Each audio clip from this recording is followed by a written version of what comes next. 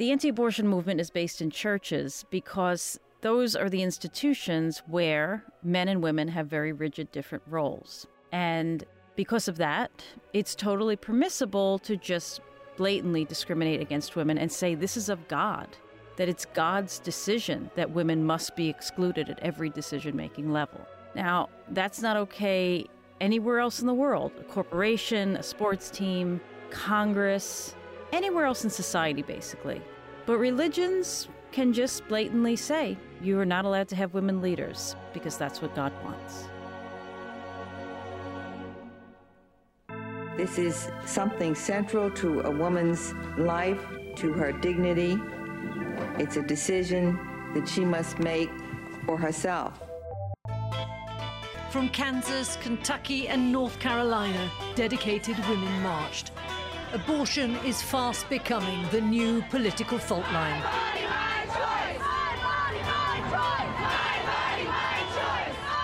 Alabama's governor has signed the nation's strictest abortion ban into law.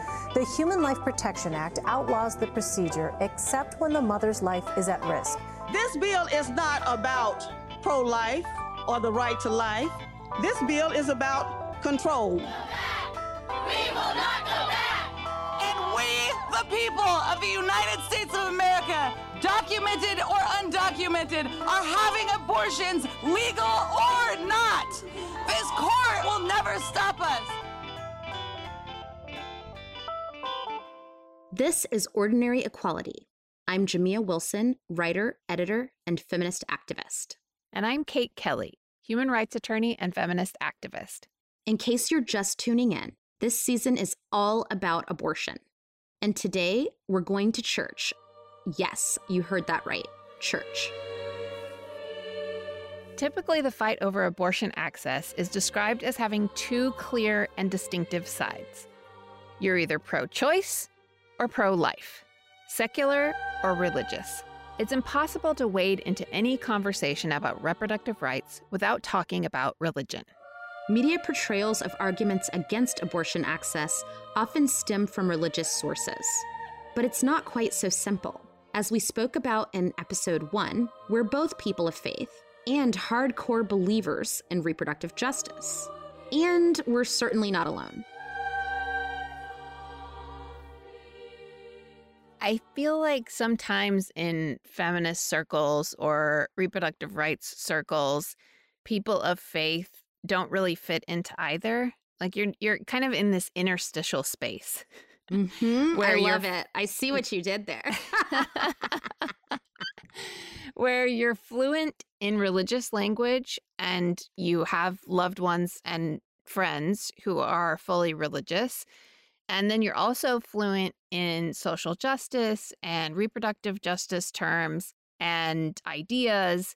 And so you don't really fit into either camp. And in your mind, you also don't really demonize either type of people because you know and love both types of people. I remember feeling really excited when I had an opportunity to meet the chaplain at Planned Parenthood. And that was important to me to find out that Planned Parenthood had a chaplain, that this was a part of the work. And I just feel like there needs to be more amplification of the fact that there are many religious people who've long been a part of the history, but that we can also be trusted in this movement. I've had some experiences in the past at conferences or sometimes in different organizing events where if people find out that I'm religious, there's suddenly a feeling of either shame or mistrust that somehow I might be swayed in the wrong direction against solidarity, despite my deeds, despite my connection to the work. So I think that it's really important for us to be speaking about our experiences, because I do think that because of this history of the anti-choice hardliners most often using religion as the basis for their harassment of pregnant people, we need to do a lot of re-education so that people can understand that people of faith come in all sorts of multidimensional complexity and variety. And I think anti-choice people shouldn't have the monopoly on religious language, religious ideas, on spirituality. You know, they think using religious language or scripture is a way to trump any argument. But there are also people of faith on the other side. And if they say God hates abortion, I can say, well, I talked to her and she said she's okay with it. I love it. I feel it's so interesting you said that, because I remember several times marching at the Supreme Court when I worked at Planned Parenthood and having the regulars who we would see on the other side of the protest come and start spouting biblical verses at me. A murderer will not see the kingdom of heaven. And I remember I just got really fed up with it one day, and this man started spouting really nasty, appropriative, and racist interpretations of the Bible into my face. And then I decided to retort, "No weapon formed against me shall prosper." And to remind him that if he believes in the same Christian God that I read about, that he should also know that it wasn't his place to judge me, because he's not God. And that judgment of me is sinful. That memory just stays painted in my mind, because he was so shocked that this blasphemer, and as was the words that were brought back to me, apostate, would know the Bible. And he kept just shouting scripture at me, and I would shout it back. And I said, keep going. I went to Vacation Bible School and memorized a whole lot of this text and read my Bible every day. So, we can continue with this, or you can back up. Do not mess with a Baptist woman. Yes, exactly. So it's pretty clear that our lived experiences demonstrate that all of this has a lot of layers. While the arguments are typically framed in a way that pits religion against science, faith and abortion access have a complicated and diverse relationship. Religious authorities of different denominations have long been both enemies and advocates of reproductive freedom. This is important. Religion is the framework through which many of us learn about morality. Since the first Pilgrims and Puritans arrived on the shores of what is now the United States, Christianity has been a part of the basis that has shaped our society's founding ideals and moral code. Here's Reverend Rebecca Peters, feminist social ethicist and professor of religious studies at Elon University.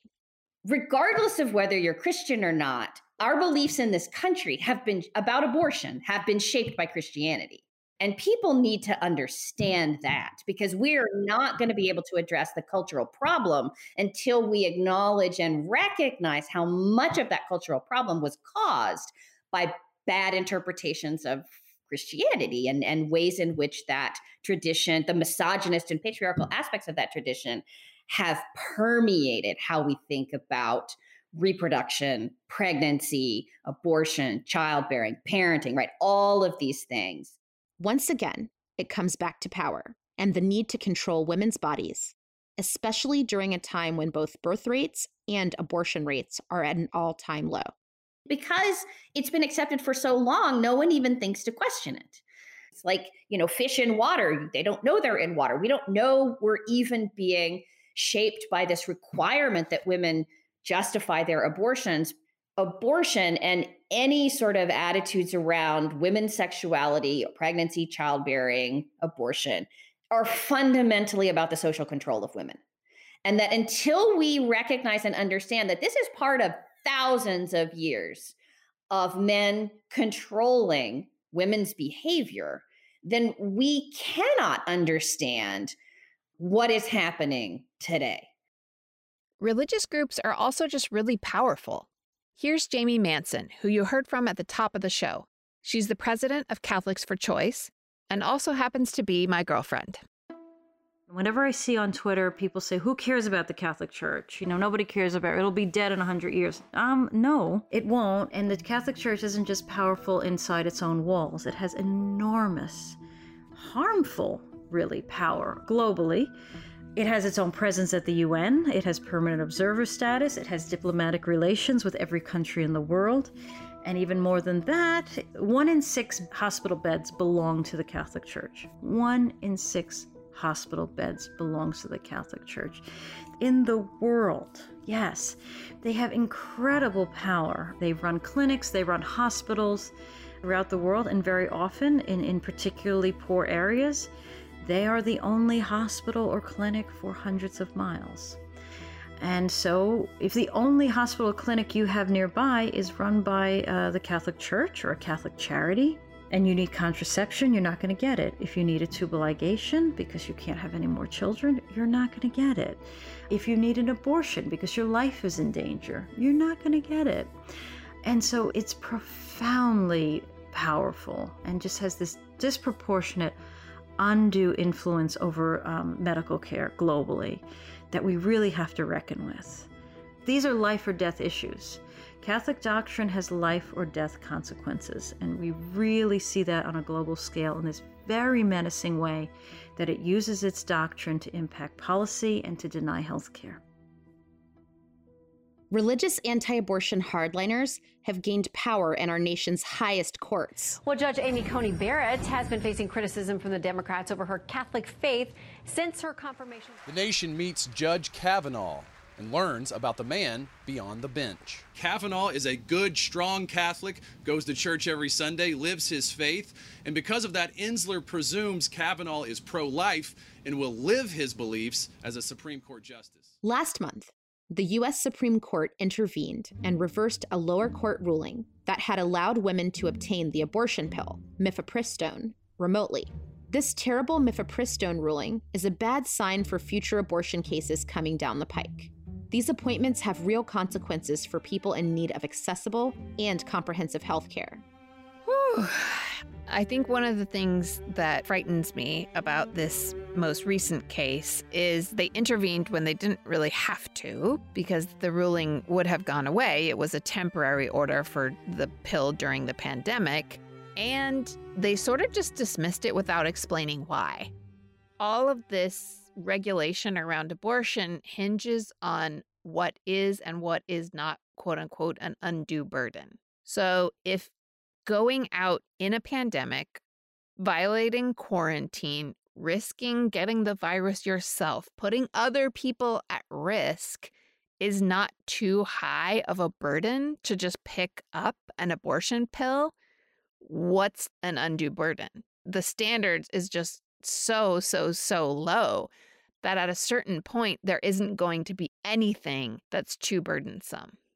And yet we also see public figures openly advocating for abortion access, including recently elected Reverend Raphael Warnock and President Joe Biden, who is a Catholic but a pro-choice Catholic. So let's talk about where the religious adversity and support for abortion comes from, politically and scripturally.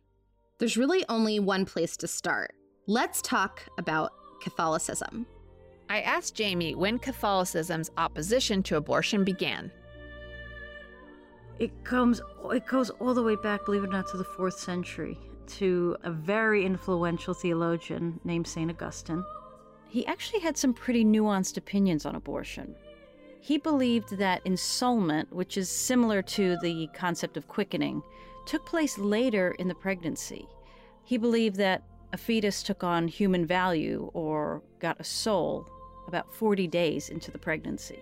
It isn't until the late 16th century that Pope Sixtus V got worried about this scourge of widespread prostitution in Rome. And so he decrees both contraception and abortion homicide. Now, his prohibition was a failure, and it gets overturned 3 years later by his successor, Pope Gregory XIV, who said, yeah, you know what, that really wasn't in keeping with previous theological views. In the 1600s, the Pope's authority starts to get centralized, and theologians start to lose their influence over moral theology. A few centuries later, in Catholic countries like France in the 1800s, birth rates start to decline.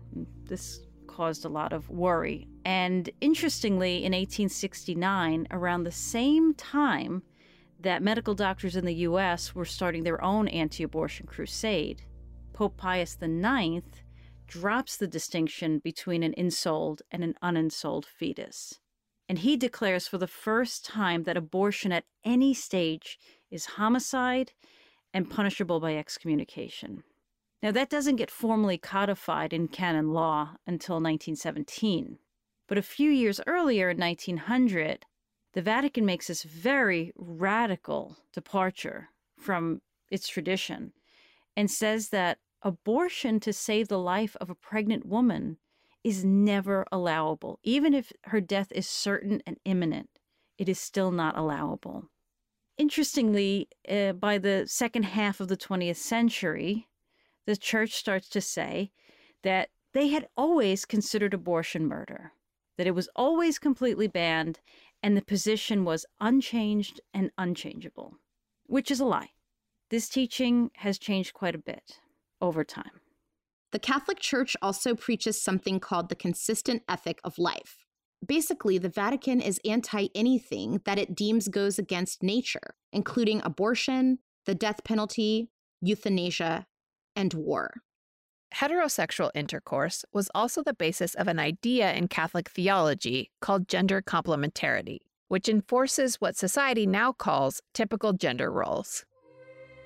What that means is that literally biology is destiny. That God created the male genitalia and the female genitalia in very specific ways to signal to us that men and women have very different roles, should have very different roles in church and in society, right? So because men have a penis, that signifies to us that God wants men to lead and to take initiative. And the fact that women have vaginas, then they are a receptacle for men or a vessel for men. Women are meant to be receivers, nurturers, and servants.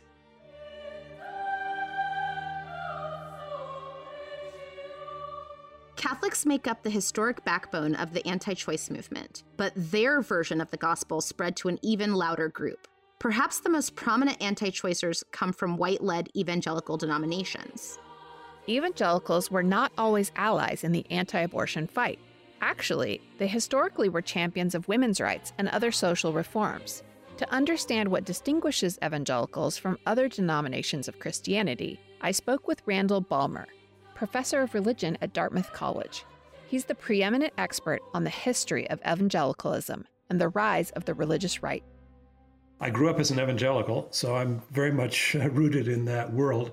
My father was a minister in the Evangelical Free Church for 40 years, and so I came to know that world. I went off to graduate school at Princeton in 1980 and actually studied to be a colonial historian.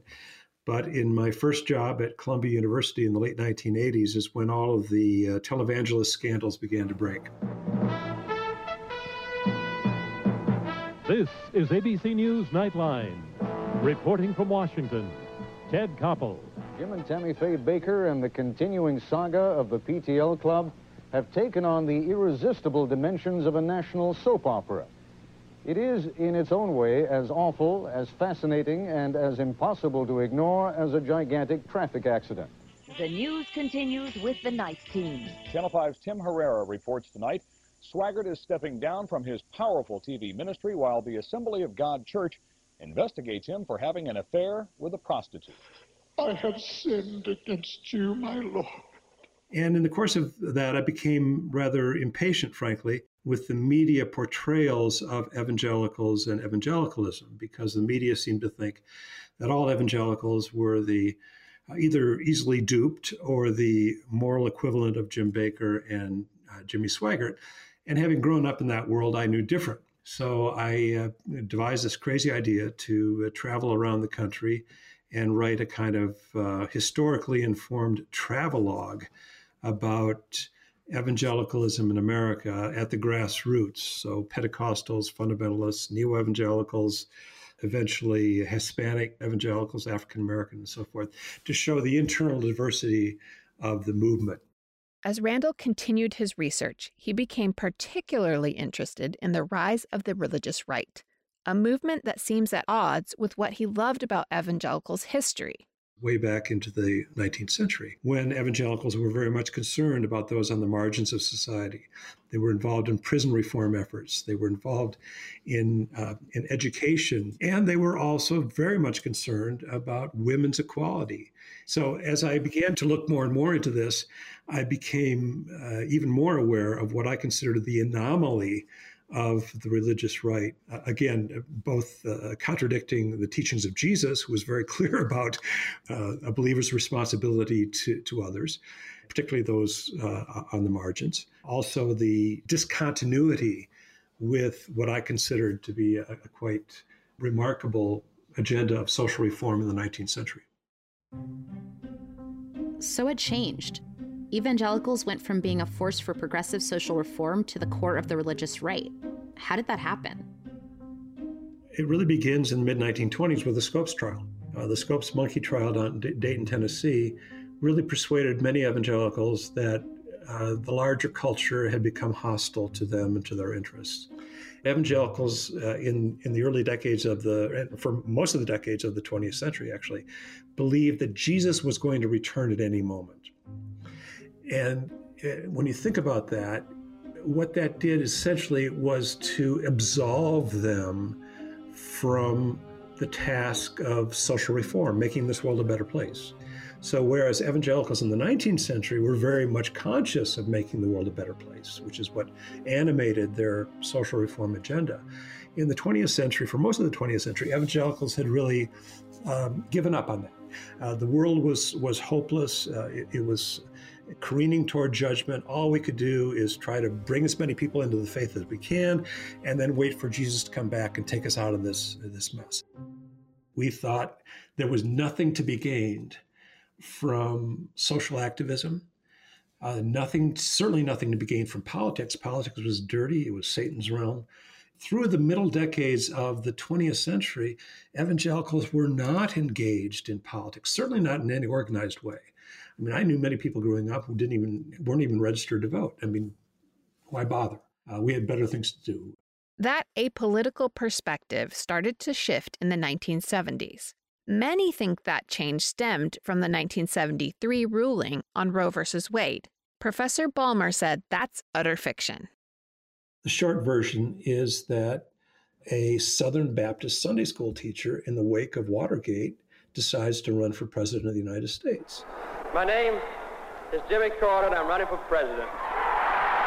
And he promises never knowingly to lie to the American people. While I'm president, I'll never tell a lie. He also says he's a born-again Christian. So he's speaking the language of evangelicals. And I remember I was in college at the time. I remember perking up, thinking, you got to be kidding. Somebody who is being taken seriously as a presidential candidate talks about being born again. I mean, this just was outside of any sort of realm of plausibility for me at that time. And so what happens in the 76 election is that Jimmy Carter is able to lure a lot of evangelicals into the political process. Yet after Carter was elected president, many of the white evangelicals who had been supportive turned against him. In 1990, Professor Balmer attended a closed-door conference featuring many of the figureheads on the religious right, leaders like Ralph Reed, Don Wildman, and Paul Weyrich. In the first session, Paul Weyrich, who, as I said, is the architect of the religious right, embarked on this impassioned soliloquy. He said, let's remember our movement, meaning the religious right, did not get started over opposition to abortion. Abortion had nothing to do with the origins of our political activism. Weyrich continued for some time on that point. At the next break in programming, Randall asked Weyrich for clarification. He wanted to make sure he understood exactly what Weyrich meant. He said, absolutely not. Abortion had nothing to do with it. He said, I have been trying since the Goldwater campaign in 1964 to get evangelicals mobilized politically. He said, I tried everything. I tried the Equal Rights Amendment. I tried the pornography issue. I tried the school prayer issue. I tried abortion. Nothing got their interest until the issue of tax exemption for racially segregated institutions came up into the courts and eventually to the Internal Revenue Service. He said that's what got them going as a political movement. It's racism. And, I have to say that that I resisted that for a long time. Again, having grown up in this movement, I wanted to defend evangelicals against the charge of racism. But I have to say, the more I looked into it, and especially after the 2016 election, I simply can't. I can't deny it any longer. Racism was at the formation of this movement. By the late 1970s, Weyrich and his fellow leaders of the religious right knew that they needed another issue beyond segregation to energize white grassroots supporters. What happens is that by the late 1970s, after Jerry Falwell and others had started to rage about the IRS trying to rescind their tax exemption, Weyrich begins to say, we need another issue. And so there are several suggestions made. And what happens is that Weyrich decides to go all out in 4 Senate races in the midterm elections of 1978. New Hampshire, Iowa, and then 2 Senate seats in Minnesota. One of them was for the unexpired term of Hubert Humphrey. And what happens in those races is that the final weekend of the campaign, anti-abortion people, Catholics, Roman Catholics, leafleted church parking lots on the abortion issue. And 2 days later, in an election with a very low turnout, all 4 favored Democratic nominees for Senate lost to anti-abortion Republicans. And again, I went through Weyrich's archives, and it's like almost the papers begin to sizzle because I finally got the issue that's going to work for me. So to summarize, abortion was not an issue, and certainly not the issue for evangelicals until the very late 1970s, when the religious right realized the issue's potential for galvanizing conservative political activists. Then it took a widespread misinformation campaign to rally the troops. We're going to come back to the religious right and its role in the long Southern strategy of turning the South red in a future episode. We will also talk in future episodes about the right's incredibly successful reframing of the abortion issue. There is a lot to cover there, but for now, we've talked about the strongest religious factions against abortion. Other religious traditions actually require abortion in some situations. That means abortion bans violate the constitutional rights to religious freedom and the stated separation of church and state. Rabbi Danya Ruttenberg, scholar in residence at the National Council of Jewish Women, spoke with me about that. The presumption that we should cut access to abortion is about a conversation about when life begins. And that conversation about when life begins is based in large part in Christian theology. But it's a Christian thing, right? Catholic doctrines about ensoulment or evangelical ideas, right? That's where it's coming from.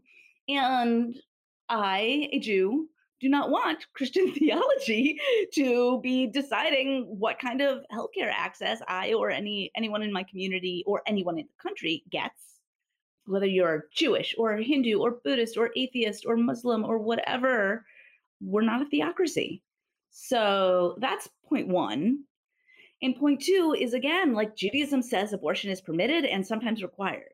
And so if your laws get in the way of me taking care of my body as my tradition tells me I can and should, then that's another First Amendment issue. Rabbi Danya explained that in Judaism, abortion is very much on the table and in some cases is considered a requirement.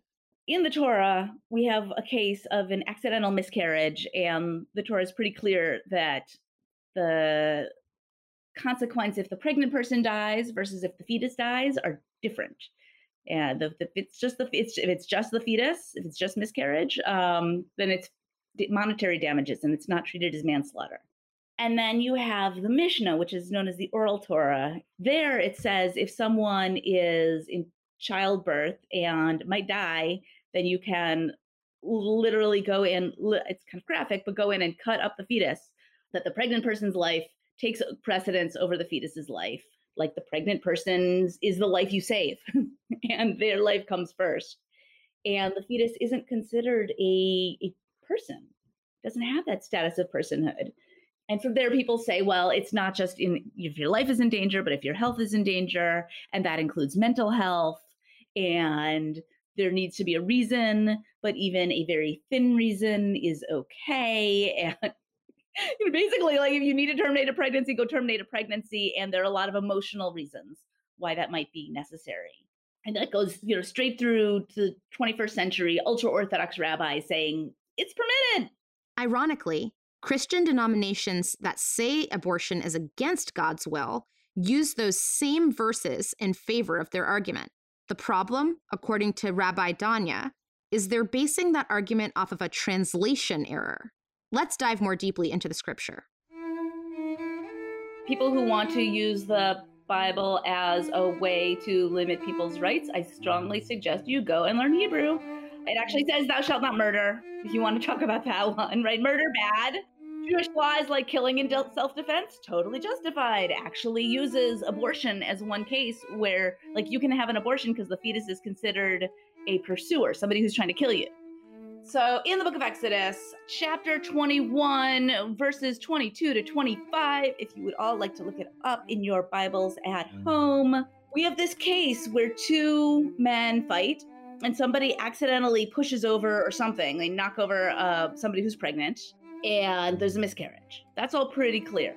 And then it says that if it's just a miscarriage, you have to pay fines and you have to assess what the fine is that you're going to pay for damages. Okay. And then it says, if there is a son, you have to actually, this is where you get eye for an eye, life for a life, right? It's treated as manslaughter. So what is a son? A son in Hebrew means like disaster. But the translation of the Hebrew Bible into Greek, known as the Septuagint, they made a couple of really weird choices along the way. And this is the one with the big policy implication. They translated a son into a Greek word that means in the form. Disaster and in the form are really, really different. So then you have dudes like Augustine saying, oh, if the fetus is, if it hasn't been ensouled, if it hasn't been formed yet, then you pay damages. If there's a miscarriage and the fetus has been formed, then it's manslaughter. Therefore, a fetus can have the status of personhood. Jewish law is like, no, the pregnant person dies, not the fetus. Like the other thing, a son means pregnant person dies. And somewhere along the way, the decision got made that this bad translation move had all of these implications for how people think about that verse, which means what the Bible says about abortion. There are a myriad of translations into English that are really, really strange because they were riffing off of this Greek translation and not just going straight from the Hebrew. And so then you have American Christians who are looking just at the English without the Hebrew and getting the wrong idea. Abortion access is not just important in the Jewish tradition. There are many groups of Christians that believe it's necessary too. Reverend Katie Zay, CEO of the Religious Coalition for Reproductive Choice, also cited scripture in her pro-abortion access position. For me, the central story is this gospel story in Mark of a hemorrhaging woman who's been bleeding for over a decade and has gone to every medical institution who's taken all of her money and made her worse. And so she decides, I'm going to reach out and take what I need without asking for permission. And so she reaches out and she touches the hem of Jesus's garment without his knowledge and is healed. This woman in the gospel is affirmed for taking what she needs, even without it being within the bounds of what was socially acceptable. And Jesus affirms her for doing that. And in her telling of that story, she heals herself, but she also heals the community of people who are around who are hearing it. So for me, I don't really engage in the debate. It really is about affirming that moment of everybody has within themselves of knowing this is what I need for my life, and that is always affirmed by the divine. Here's Reverend Rebecca Peters again. So I'm a PK, a preacher's kid. My dad was a Presbyterian minister, so I was raised in the church, Presbyterian Church USA, so mainline Christianity, which is very significant in this conversation because mainline Christians are the most supportive of a pro-choice position. One pivotal conversation that I do remember, I was in college, I was home on break, and I was that same classic person that I think that I hear all the time. I support abortion, but I would never have one, right? So I remember I'm in this conversation with my mom and I said, yeah, I mean, I support abortion, but I would never have one. And she just looked at me and she was like, why not? If you got pregnant when you were in college, do you want to have a baby? You shouldn't have a baby unless you want to have a baby. And so she completely reoriented my way of thinking around that you have to continue a pregnancy, that a pregnancy means you're having a child. You should, for her, as a very, very strong Christian Presbyterian, you should only have a child if you want to be a mother, if you want to have a family, that is not something that you should do just because you're pregnant. For Dr. Kari Jackson, abortion was part of the family history she learned as a child. She knew that her grandmother died as she was attempting to terminate a pregnancy. I grew up knowing that. My mother was orphaned and, it was the whole arc of her life. And it impacted how she parented and, on and on. So I grew up with simply, very factually, that as her mother was trying to have an abortion and my mom did not know any of the particularities, they knew that it was somehow a kitchen, back door, back alley context. Again, I do not know any of the specifics of it, but the factual way in which it was framed was in this context of not having the kind of trained medical care that was needed for that kind of procedure, that her mother died. There was no judgment about her mother's effort to terminate a pregnancy. That was never part of the story. It was that because it was not carried out by people who really knew what they were doing, that her mother died. And so as a young child, it always made abundant sense for me that if someone were to have a medical procedure of any type, that it would be done by someone who was medically trained, or at least supervised by someone who was medically trained and somebody who knew what they were doing. It needed to be a safe context. For Reverend Jackson, the story of her grandmother's passing helped form a deep understanding of the importance of making individual decisions. And that always has been a guide in my own life, that if someone's life circumstances, and I don't need to know what they are, but if by their own judgment about their life, if continuing a pregnancy is not in their best interest, such that they would take the risk. Now, having grown up in the Pentecostal Apostolic Church, I was taught there was one way to God. And there was a song even, one way, one way, one way to God. One way, one way, one way to God.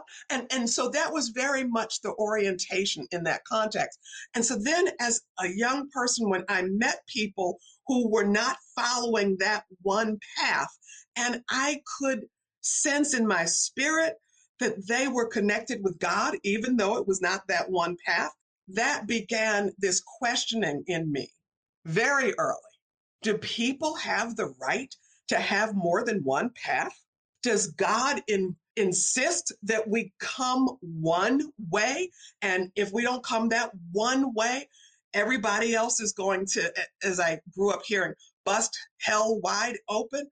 And there was something about that kind of teaching that did not align with what I was being taught about God, that God loves God's creation. God looked and said, very good. And, so I was really, as a young person, looking at those inconsistencies. And so I said, okay, what am I going to go with? Am I going to go with the teaching that God loves God's own creation? Or am I going to go with the teaching of you've got to come this one way, the one way we tell you to come?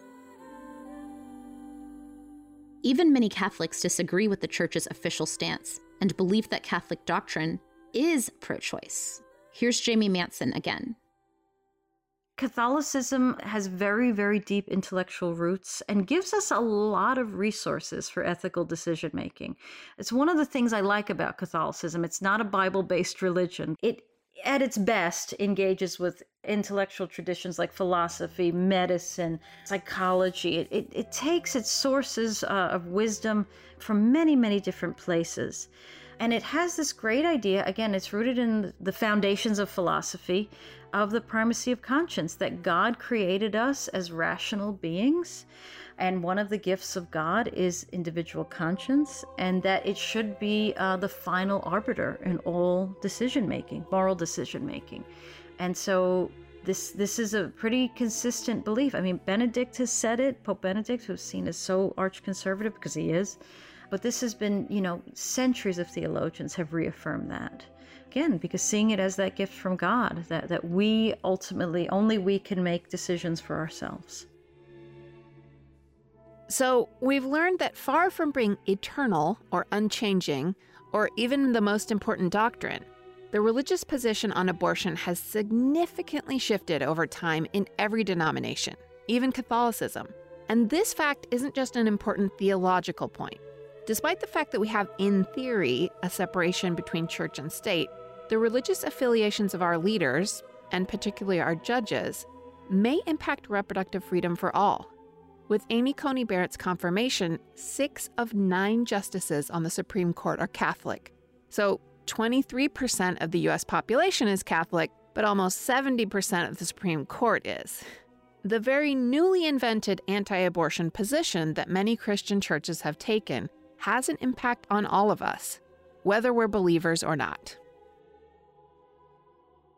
I think, too, that people who are advocating their position because of their own narrative, their own lens of the world, don't think about what it would be like if they lived under somebody else's religious regimes and ideologies. I feel like my experience growing up in Saudi Arabia really taught me a lot about what it means to have religion so closely connected to the law, which is something that I don't think your average American thinks about. So I think, too, it's important to let people know that we have societies that one can look at that can show what happens when the dictates of one specific religion impact how policies are driven and how power is enacted. And we have a lot of that, too, even though in name, it's not what we say is happening. So I just think I want to just share that because I think it's important, and it's really taught me to think about how I feel about my religion, but also the limits of that and why it's important for me to protect other people's religious freedom. So we've covered a lot today, but religious authorities have done more than debate the theology of reproductive freedom. Clergy have helped people in need find safe abortion access for decades. Next time on Ordinary Equality, we're talking about how both religious and secular groups worked to provide safe abortion access when it was illegal. We'll talk about the historic underground networks and the potential necessity for these types of networks to be reborn. Ordinary Equality is a Wonder Media Network production, produced by Edie Allard, Grace Lynch, and Liz Smith. Our executive producer is Jenny Kaplan, with editorial support from Janice Formicella. Our original theme music is by Rachel Wardell. Special thanks to Carmen Borca Carrillo. We want to tell you about another podcast we think you'll enjoy. If you love food, I want to recommend to you a show from Transmitter Media called Rebel Eaters Club. This body-positive and unapologetically food-positive show is about breaking up with diet culture. Host Virgie Tovar talks to amazing rebel eaters who will change the way you think about food and your body. Their second season just launched and features great conversations with guests like Francis Lamb from The Splendid Table, as well as fascinating stories about why we eat what we eat. Listen now in your favorite podcast app or at rebeleatersclub.com.